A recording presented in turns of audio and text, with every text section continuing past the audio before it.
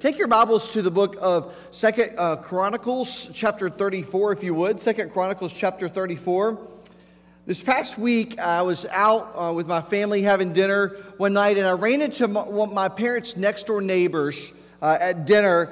And their next-door neighbor, the lady, her name is Beverly Barnhart. Beverly is just an incredible human being, godly lady, loves God, and just has a unique, God's gifted her with the English language. She's extremely, she should have been a professor. And I remember in high school I was taking honors English, and she would help me in learning how to write research papers and term papers and all these different things in high school. And I remember as a junior spending nights at their house, she would help me learn how to construct the right types of paragraphs and have all the data and pull it all together and formulate it together. And I told her a few years ago, I said, did you ever know? I said, back then you were helping me, and now I write for a living. Now I use some of those same techniques and skills that you taught me back in high school in the 90s. I said, I use those every day in my job, and I'm very thankful for her investment in my life. And she probably thought, she was a homeschool mom. She probably thought, you know what, I've got my little tribe around me, and I'm working with those kids and working with her kids. But I told her, I said, you had a direct impact on my life. In college, I had a professor named Dr. Charles Schaefer, and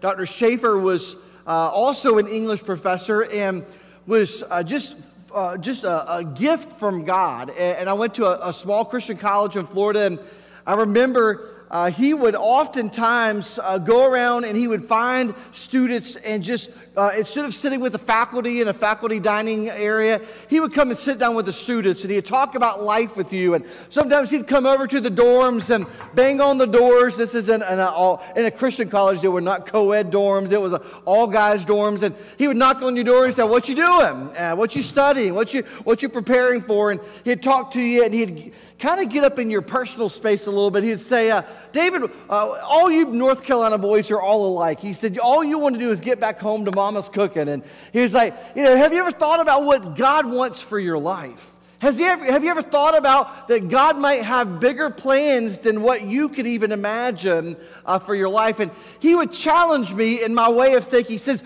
don't limit the work of God. Don't limit the work of the Holy Spirit, because maybe he doesn't want you to just be just a youth pastor. And that was what I was preparing for. He said, maybe he has even bigger plans. Maybe God has even greater things that you've not even begun to imagine. And I remember, those early days, especially when you're a freshman and sophomore in college, you're trying to I'm trying to think of just passing this class, much less what I'm going to do in 4 years, or how I'm going to get through this exam coming up, or these papers that are due, and juggling work and all of these other extracurricular activities. And I remember he would often, challenge me in my thinking, and it was often to get me to think bigger about what God's plan and purpose for my life might be. I think both of those people and the individuals that God placed in my life, and when I'm praying for your family, when I pray for your kids, and some of you say, hey, Pastor, pray for my son or pray for my daughter, and maybe they're not living for the Lord right now. You know what I say? I pray God surrounds them with people like Beverly, with people like Dr. Schaefer that are going to invest in their walk with God and give them encouragement and strength along the way, and challenge them to rise up and be the man and woman that God has called them to be. Think about people in Scripture. This morning we're starting a brand new series I'm entitling Exponential. We're going to look at some of the people in Scripture that maybe aren't as bold and big as the Moses and the Abraham and the Joshua, but they're valuable people in the story of God, and how God used lesser known people to make an impact on the nation of Israel. How he used people that were obscure. Think about the story of Rahab. We're not studying her this morning, but think about her story, and most people would have never included her in Scripture, and yet she's in the Hall of Faith. And God used someone who had maybe a storied past. Maybe their story is not one we want to blazon on the big screen, but yet God would use them as a part of the story of God. Albert Einstein said this: the most powerful force in the universe is compounding interest. I would argue, think about this, the most powerful force in the universe is a compounding life.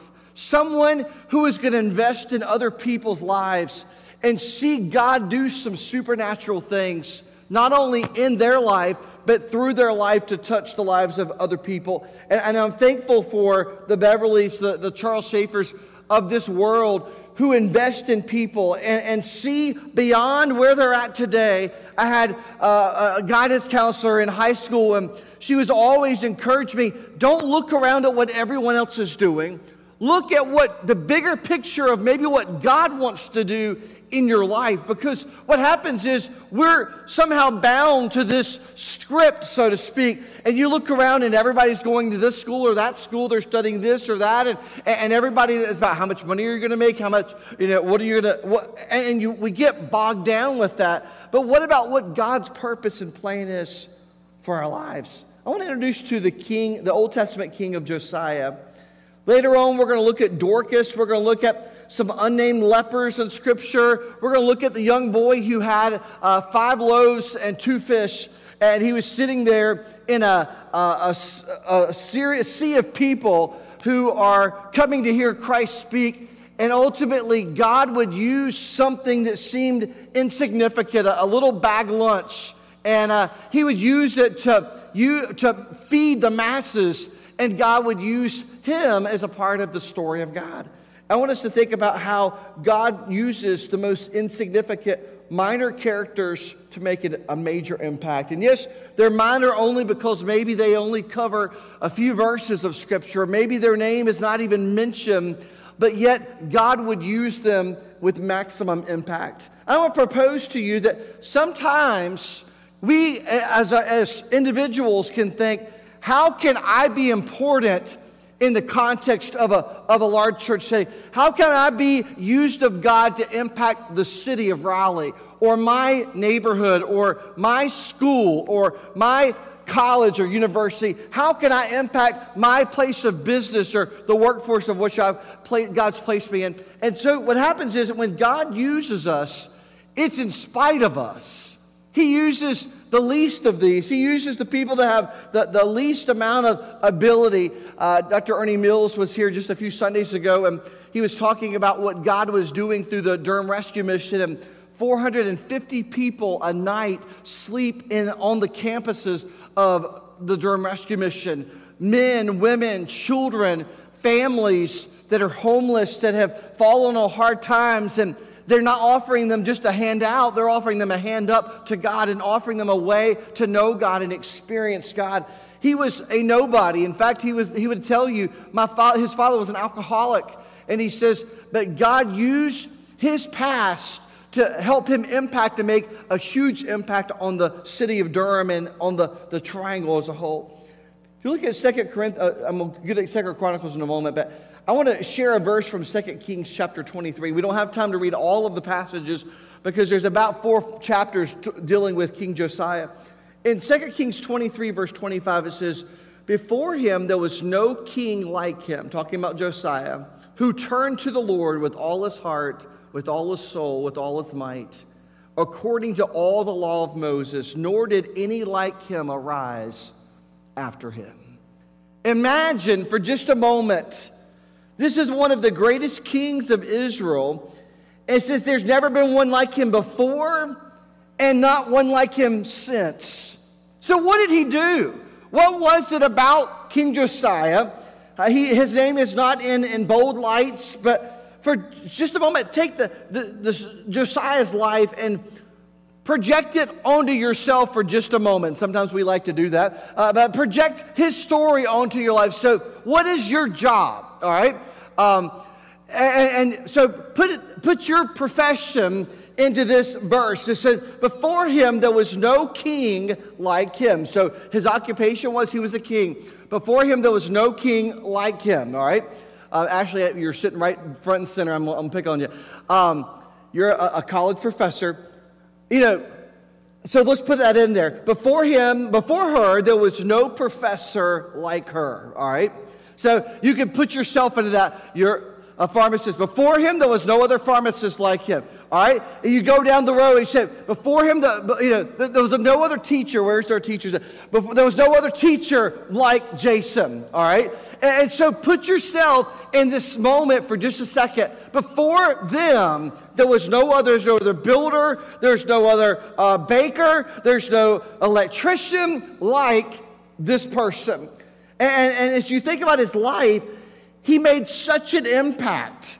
And so you could say, before this pastor, there was no other pastor like him. Before this mother, there was no other mother like her. Before this father, there was no other father like him. And you just imagine for a second how he stood out in amongst his peers and amongst the kings of Israel. And so let's look at his life and see what... I'm going to invite you, not today, or not right now, but maybe this afternoon, read 2 Kings chapter 22 and 23.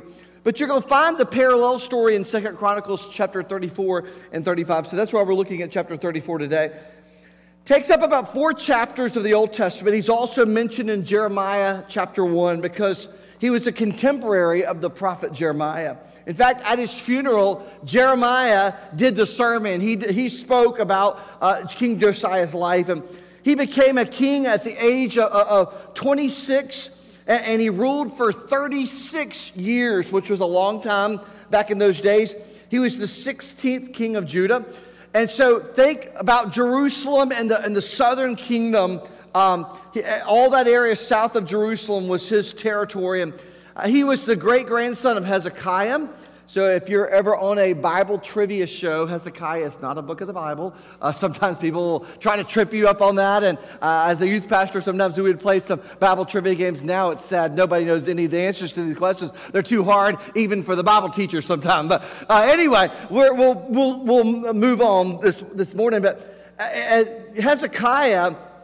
After King Hezekiah, things went completely crazy. In fact, the grandfather and father of Josiah were wicked. They were idolaters. They worshiped idols. And he said that Josiah was a bright flash of obedience amongst the kings of Israel with darkened conscience who seemed bent on outdoing each other in their disobedience and evil. In fact, in the midst of all this evil, Josiah steps to the forefront, and at age 26, he initiates massive reform in Jerusalem and in the land of Israel, the southern kingdom. You see, the fact is, obedience has an exponential impact on where disobedience is most prominent. It stands out. It looks so different than the masses around us that are going the wrong direction. Josiah steps up and decides to live an obedient life, one that's consecrated to God and sold out for God. And he stands out, and the effects of that ripples down through the ages. I would say that the same is true for us today. If you decide to obey God in this climate, you're going to stand out. It's going to be in sharp contrast to the world that we are living in. But folks, it's so worth it because God has called us to be a city on a hill, a light that's not to be hidden under a cloud of darkness. Decide to live this morning a compounding life for the kingdom of God. Look at verse 29 of our text. The whole platform that Josiah institutes, it starts with a profound decision in his life. He decided he was going to repair the temple. The temple was in disrepair, and so the days were coming where he said they have literally quit worshiping the God of Jacob, Isaac, and Jacob and Abraham. They'd quit worshiping the true living God, and the temple was in a place of disrepair, and so he sends the men in to repair the temple of God. And it's similar to the story of Joash. If you've been here for several years, you've heard me preach on King Joash and how God used a young boy who became a king as a young preteen, essentially.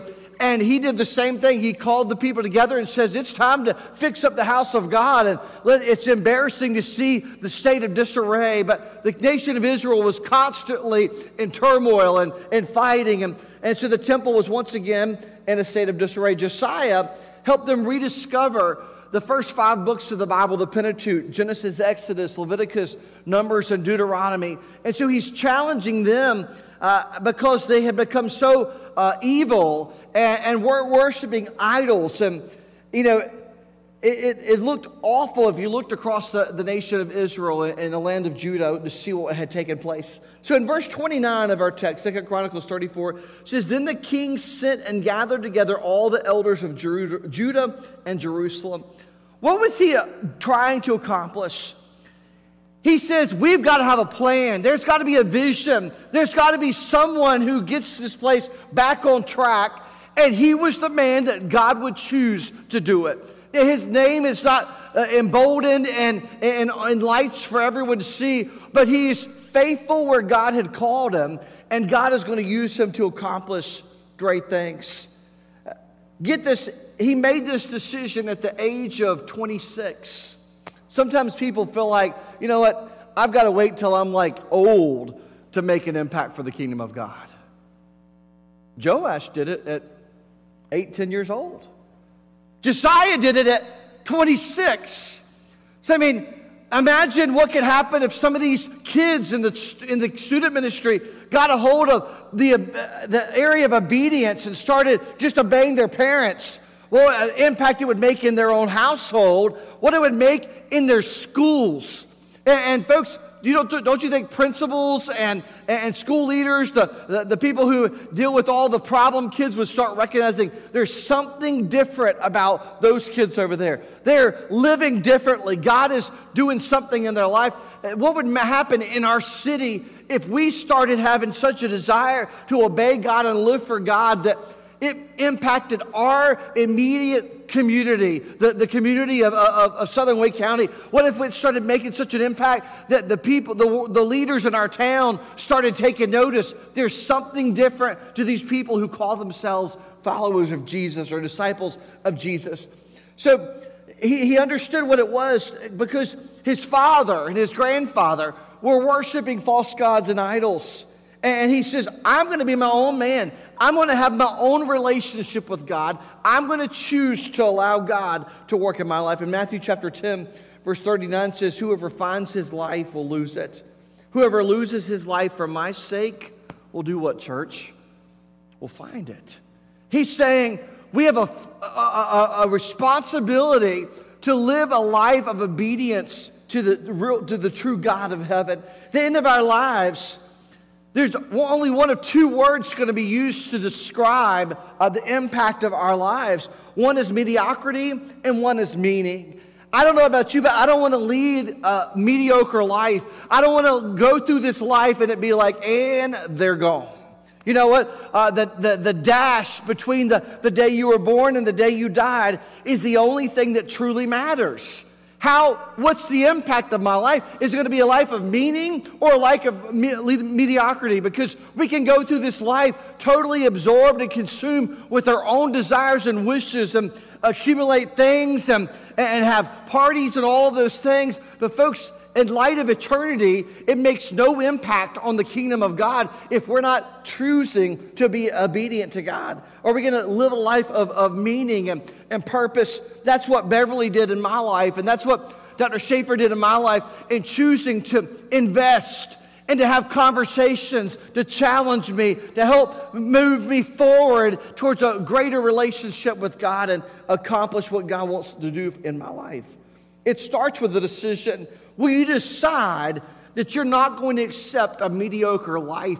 I wish more young people today would have that drive to serve God and to live for God and not be so consumed with the things of this world. He says, decide, choose to follow Christ. Choose to live a compounding life, one that's going to make an impact for the ages. Decide, secondly, to build your life on Scripture.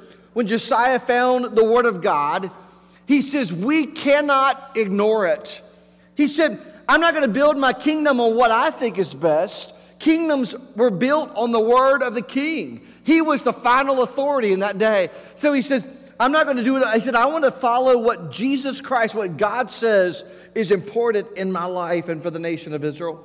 Josiah said, it's not going to be about my words or my thoughts of right and wrong. He says, it's going to be about what God's word says is true. In verse 30 of our text, It says, the king went up to the house of the Lord with all of the men of Judah, all the inhabitants of Jerusalem, the priests, the Levites, all the people, both great and small, and he read in their hearing of the words of the book of the covenant that had been found in the house of the Lord. So it tells you how bad things have gotten, that not only was the temple of God destroyed, in doing so, they lost the Word of God. They completely lost the Scriptures. That was what would give them, and folks, you can't fast forward to 2021 and understand the concept, because the reality is every American that wants a Bible can get one. You say, what do you mean? The apps are free on your phone if you have a phone. They sell them at the dollar store. I mean, we were talking this week as we're buying Bibles for the kids at El Redentor Church in Managua, Nicaragua, and they were saying it's about $15 per Bible. And I think we were talking about this the other night out there at the front desk, and I said, it's not like you can go to the Dollar Tree down there and buy, Spanish Bibles for $1. It does not exist. You can't do that. And so when you go to the store, you're paying like $15, and it brings some perspective because it's just a different culture, different environment. But folks, the reality is in America today, if you want a copy of God's Word, you go to any church in town. I guarantee you they have Bibles they will place in your hand. We'll give you some that have pews. They're sitting in the thing, and you know what? They're complimentary. I mean, they're there for you to use while you're in church. And if you don't have one, you want to take it with you, there's not a church that believes the gospel anywhere that wouldn't give you that Bible. And so we have study Bibles. We have dollar store. We have all kinds of Bibles. We give Bibles to people who've gotten saved, or kids that are dedicated, or different things, different moments in their life. Folks, that's part of the American life, but we're not talking about that. We're talking about in biblical times where they had scrolls. Everybody didn't have an app on their phone that they could pull it up. And today, there's no excuse. It will read it to you, folks. I mean, those of us who are lazy, those of us who are whatever. You say, I'm not a great reader. Put it on there. You can change the accent to British. I mean, you literally can. And it'll read it to you in a different accent or dialect. And I mean, whatever language, there's no excuse for not reading the Word of God. And so what's he saying? He says, he brought the people together. He goes into their houses and he begins to read the Word of God, word for word. Imagine the impact. Imagine how long it took, how many hours it took to read all of Genesis. That's a lot. I mean, I remember the book of Genesis when I took Old Testament survey was like 3 months. I mean, just the book of Genesis. Imagine reading all through the genealogies and Exodus, Leviticus, Numbers, Deuteronomy.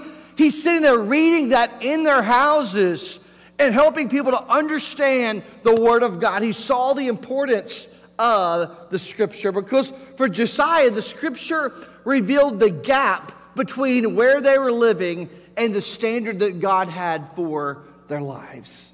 That's what the Scripture always does.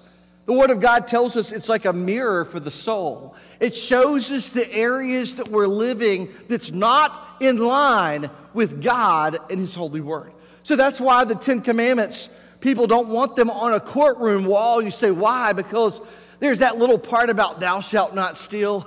I mean, it's kind of a problem if you're there for theft. I mean, there's thou shalt not kill. It's kind of a problem if you've shot someone and killed them. Thou shalt not commit adultery. It's kind of a problem. I mean, all of these things are showing where our lives don't match up with the Word of God. And so what is he saying? He says it's important. When we interact with God's Word, it reveals the areas of our lives that are out of sync. People sometimes come out of church and they're like, Pastor, man, you stepped on my toes this morning. In fact, someone told me last Sunday, they said, man, that sermon was exactly where I'm at, and you were all, I was like, no, that's the Holy Spirit. Because what happens is the Word of God begins to cut like a knife, and it shows us areas of our life. And folks, I wouldn't want to go to church that wasn't like that. I don't want to go to a church that just makes me feel good about everything I'm doing, because you know why? You'll leave exactly the same way you came in. I want to go to a church that's going to challenge me in my walk with God, that when I leave, I'm not the same person today that I was yesterday. I'm not the same person tomorrow that I was today. Why? Because the Word of God trains, it corrects, it instructs in righteousness, and it radically changes. So look how Christ said it in Luke chapter 6. He says, everyone who comes to me and hears my words and does them, I'll show you what he's like. He's like a man building a house who dug deep and laid the foundation on the rock. When a flood arose, the stream broke against the house and could not strike it because it had been well built. He's saying the rock of Christ Jesus is what our faith is founded on for those that know Christ as Savior.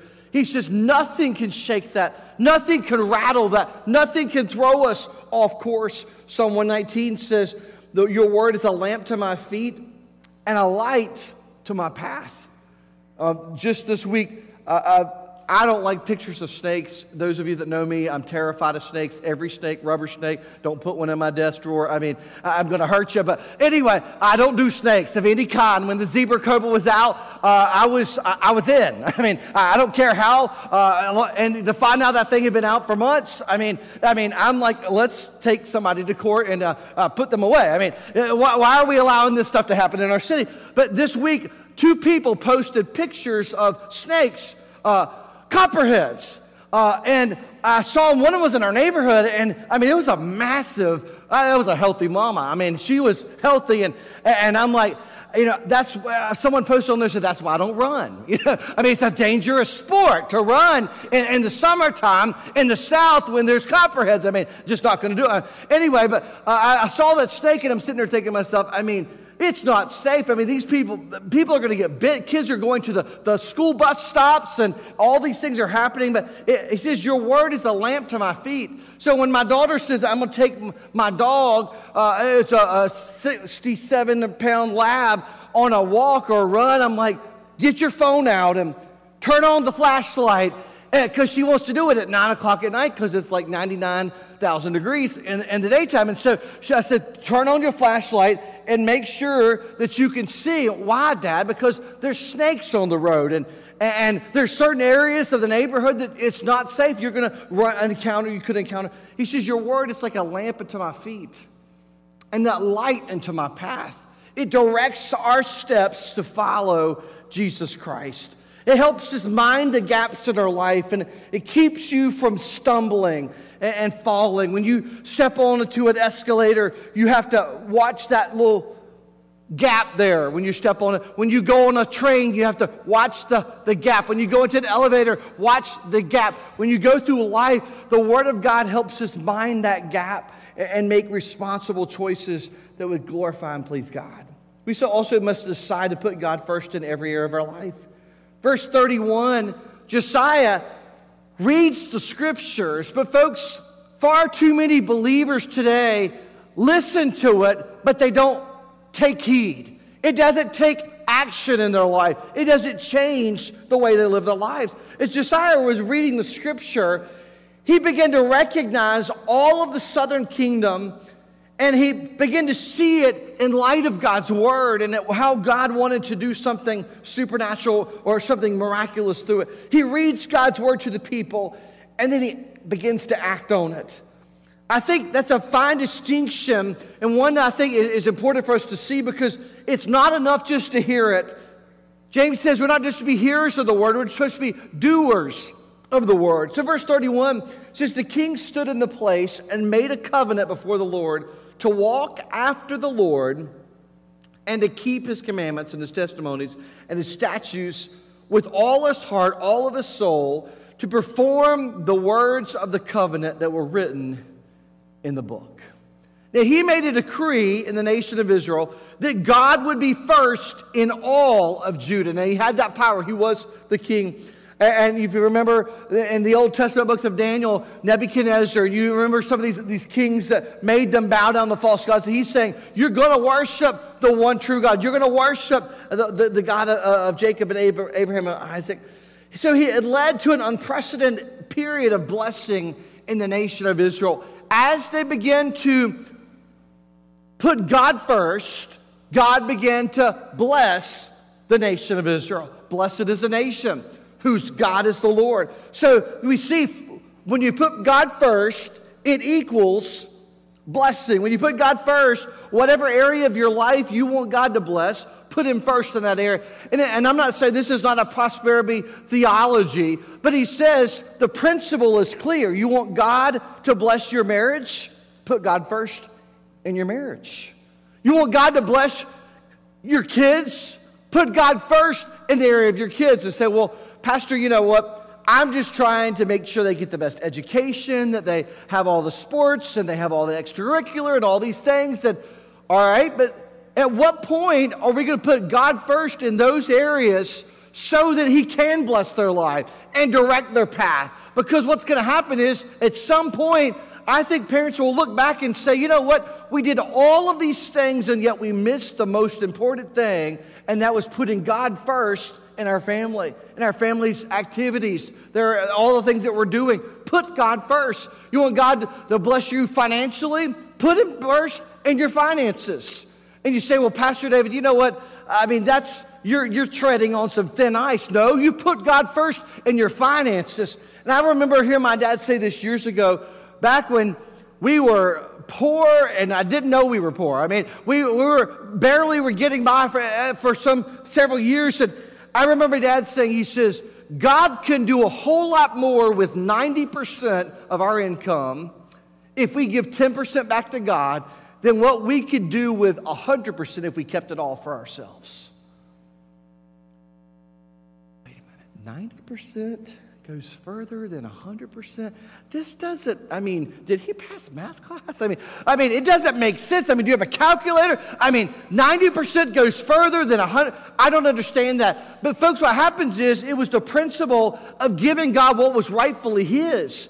And when we did what was right with God financially and put Him first in our finances, God began to bless in other areas, in every other area of our life. And folks, I can tell you today, as a teenager, I learned that concept when I made $10 to give $1 back to the Lord, and God would bless those areas of my finances. And folks, all these years later, it doesn't matter how much money you make, you put God first in your finances, He will bless you don't do it for that reason. We're doing it because we're honoring God in our finances, and we're being good stewards of what He's blessed in our care.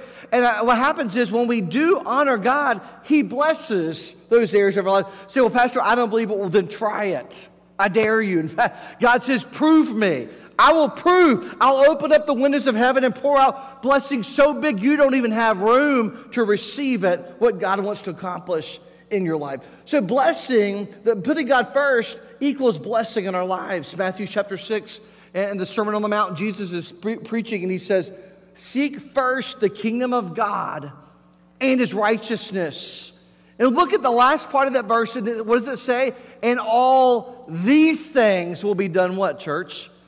Added to you. So if you're watching here in person or online, what is He saying? He says, they're worried about how am I going to put food on the table, how am I going to put shoes. I mean, with 4 kids, I mean, you guys know, I mean, every time you turn around, Dad, my shoes are too tight. My clothes or my shorts are too. I mean, well, girls never say that, but they don't ever tell you they're too short. But Dad's sitting there going, no, we ain't doing that. I mean, but we're looking around and we're saying, man, they need their jeans are too short. They need new coat for the winter time. I mean, every time you turn around, it's a new swimsuit for this. I mean, it's always something. But folks, what happens is when we put God first, God blesses. He says, seek first the kingdom of God and His righteousness, and all these other things, food, shelter, clothing, education, sports, all those other things, God will take care of those. Just like He takes care of the lilies of the field growing out on the freeways around town, around the state of North Carolina. That's how He takes care. I love watching all the dogwoods in the spring, and right now all of the crepe myrtles. Are they not the prettiest things this year I've ever seen? I mean, they are absolutely gorgeous. And I'm saying, God takes care of those things. He will take care of us as His children. Hang on, we're almost done. Decide, fourthly, to influence others towards God. Verse 32, he says, then he made all who were present in Jerusalem and in Benjamin, the tribe of Benjamin, join in it. And the inhabitants of Jerusalem did according to the covenant of God, the God of their fathers. Now think about it. Josiah was in a little bit different position than most of us, all right? He was king. So when he says, by the way, all of you out there are going to follow the real true God of heaven. You're going to worship God. You're going to put God first in your life. He had a little bit more authority than the average pastor. I mean, I know lots of pastors who would love to say, and everybody's going to be at church every Sunday, and there would be standing room only, you know. I mean, it's not just Easter and Christmas. We have, every Sunday, and you can come out to worship, and you can do all of it. Everybody's going to tithe and give 10%. Can you imagine the missions work and the outreach we could do as a church if everybody's going to have a place of service within the church? I mean, can you imagine Miss Jessica being like, I've got so many people lined up to keep nursery. I mean, we're going to have to schedule you next week, or get back to me and we'll call you in 3 months when we can get you on the schedule. And I mean, people are taking care of the flowers and the shrubs and the plant. They're doing all the construction. They're doing all of these, and you don't even have to think about it. It's just happening around the church. Musicians and singers and all of these things. He says, verse 32, then he made all who were present in Jerusalem join in. The inhabitants of Jerusalem did according to the covenant of God, the God of their fathers. It may not work the same way today, but who are the people around you that you can invest in? You can invite to follow God with you. Our theme this year, Who's Your One? We've been talking about inviting and having gospel conversations, inviting people to church. You know what? It's easy in January when it's a brand new year. We're starting a new theme and everyone's like, man, I'm inviting my neighbors. I'm inviting my coworkers. I mean, Easter's here. I'm putting their name on one of those blue balls, dropping in that thing out there. And I mean, I've done my job. Have we? Have we? We have new neighbors moving in every day. I mean, moving trucks are in and out of our neighborhood daily right now. Have you invited the new neighbor to church? We have brand new people just moved here from Winston-Salem, Charlotte, Chicago, New York, New Jersey. One of the families that just joined the other week. They just moved here 2-3 months ago, right after Easter, from New Jersey. And I was meeting them one Sunday outside of the lobby, and they said, yeah, we actually bought our house, and we'd never even seen it. I was like, I wanted to say, you insane. You crazy. And they're like, no, we lost like 5 or 10 houses in a row. And finally we just said, we'll take it. They said we got here and it was way better than what we lived in New Jersey. I mean, this is like awesome. I mean, we feel like we hit the jackpot here. And I'm sitting here thinking, man, the prices are so expensive here. I mean, if I had to start all over, I don't think I could even afford it. But I mean, it's crazy. But folks, people are moving here from all over. They're building thousands of apartments and townhomes and single-family homes literally within a 5-mile radius of our church. There is no excuse for us not to make a lasting impact with the gospel of Jesus in our community. Decide to influence others. Some of us need to go out there this afternoon and say, all right, it's time for me to put some more. I've got new coworkers. I've got new neighbors. I'm going to invite them to church. And I'm going to be praying for them and say, what's the significance of that? One, hopefully it helps you remember their name. But secondly, it's a reminder for all of us to be praying that God uses us to impact our one and our city with the gospel of Christ. And then lastly, decide to maintain a pure heart. Josiah took away, verse 33, all of the abominations from all the territory that belonged to the people of Israel, and made all who were present in Israel serve the Lord their God. All his days they did not turn away from the following the Lord, the God of their fathers. As a dad, sometimes you come home and your kids have gotten in trouble at school. I mean, don't you hate those? I mean, now, before I was a dad, I mean, I would watch kids act up in the grocery store, and I'm like, why don't those parents jerk a night in them? I mean, let's be real. I mean, we grew up in the spanking days. I mean, why don't those moms, take them to the car and show them who's boss? I mean, somebody get control of that screaming child. And then you have your own kid, and you're like, wow, that's a lot harder than it looks. And they're going to call the authorities on me if I do that, so I'm not going to do that. But, it's crazy. And so all of a sudden, you're trying to wrap your mind around, how do I do this? How do I parent in these times? And sometimes you get all mad. You'll get a note from a teacher, an email, and you're like, man, I'm telling you, when I get home, it's going to be on. I'm going to take care of business. And 30 minutes later, we've already forgotten that we've grounded. The kids are back playing on their phones. They're on the iPads because they're annoying us, and we don't follow through. But what happens here is, hang with me for just a second, because Josiah didn't just make that decree. He followed up. They brought around the authorities, and they got all the idols, thousands of them. And they put them on a huge heaping pile outside the walls of the city. And what did they do? They burned them.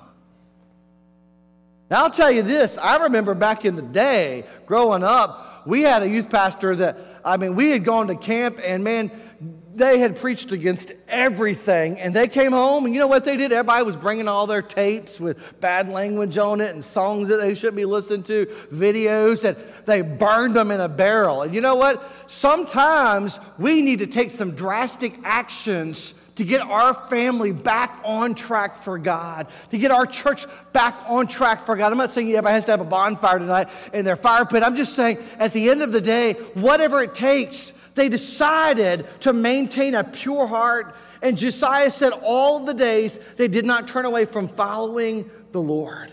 They're going to, no more idols. I'm going to wrap this up. What's the application? What are the false idols that you need to destroy in your life? You say, Pastor David, I don't have any idols that sit on the shelf that I worship. That's not what I'm talking about. I've been to India many times on mission trips, and they have idols that are cows that are in the middle of the highway, and you don't dare hit one of those cows because that's someone's God. They have idols and statues and temples and all of these things that people bow down.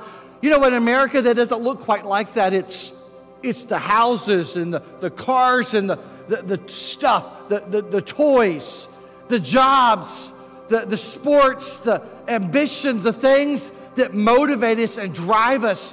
Folks, if we're not careful, can become a god. So I just want my kid to get the scholarship. Yes, so does every parent, but at what cost? Because sometimes we've spent the money for an entire college education, running them all over the entire world to play a sport they're not even that good at. All right? Let's be real. Not many kids are going to make it to the NFL. But you can spend your entire thing chasing. You say, Pastor David, you're on some thin. You know what? Hang on and buckle your seatbelt. Because at the end of the day, if we're not careful, we can put them in every sports camp, every reading camp, or band camp, or music camp, or dance camp, and be in every single thing, traveling all over the nation to do all of these things, and yet miss out on the power of God to transform our lives. Don't do that, families. Church family, don't allow the devil to rob you and allow idols to creep in and rob us of the true worship of God himself. An idol is anything that takes the place of the real God in our life. Desires, ambitions, they're not wrong. Goals, they're not wrong. Attitudes are not wrong. Traditions. But folks, if they take the place of God, it becomes an idol in our lives. We allow stuff, materialism. What's standing between you and God today? What's standing before you? Do you want to see God at work in 2021? You say, well, Pastor David, we're living in a... You know what? The same God of Abraham, Isaac, and Jacob in the Old Testament, same God who sent His Son Jesus to die on the cross 2,000 years ago, that rose again and commissioned the church with the gospel of Jesus Christ, is the same God who's alive and well in 2021, and He wants to radically transform your life today. Do you want to start living a life of exponential impact? You can. Decide today that you're going to live a life that is going to have a compounding impact on the people around us, small and large. We can do that today. And folks, when it's all said and done, when the books are closed on your life, don't allow it to be a life of mediocrity. Allow it to be a life of meaning and purpose, about projecting the name of Christ to a world that needs and desperately desires to know Him. Folks, verse 33 says, all the days they did not turn away from following the Lord, the God of their fathers. Why not start that today? Heavenly Father, I pray this morning that You would do something supernatural in each of our lives. Help us desire to have that compounding life like Josiah, who would make an exponential impact on his people, the people of Israel. And God, You used him in supernatural ways. God, I pray this morning that each and every one of us would desire, above all else, to put You first. Help us to have those conversations with coworkers and neighbors, with friends this week. Help us to have with classmates at school, and desire, above all else, God, that You use us to impact our city and the world with the gospel of Jesus Christ. Or there may be some that have never placed their faith and trust in You alone for salvation. God, may this morning be that moment of decision where they confess their sins to You and begin a brand new relationship with You. God, do a mighty work in our hearts and lives, we pray in Jesus' name.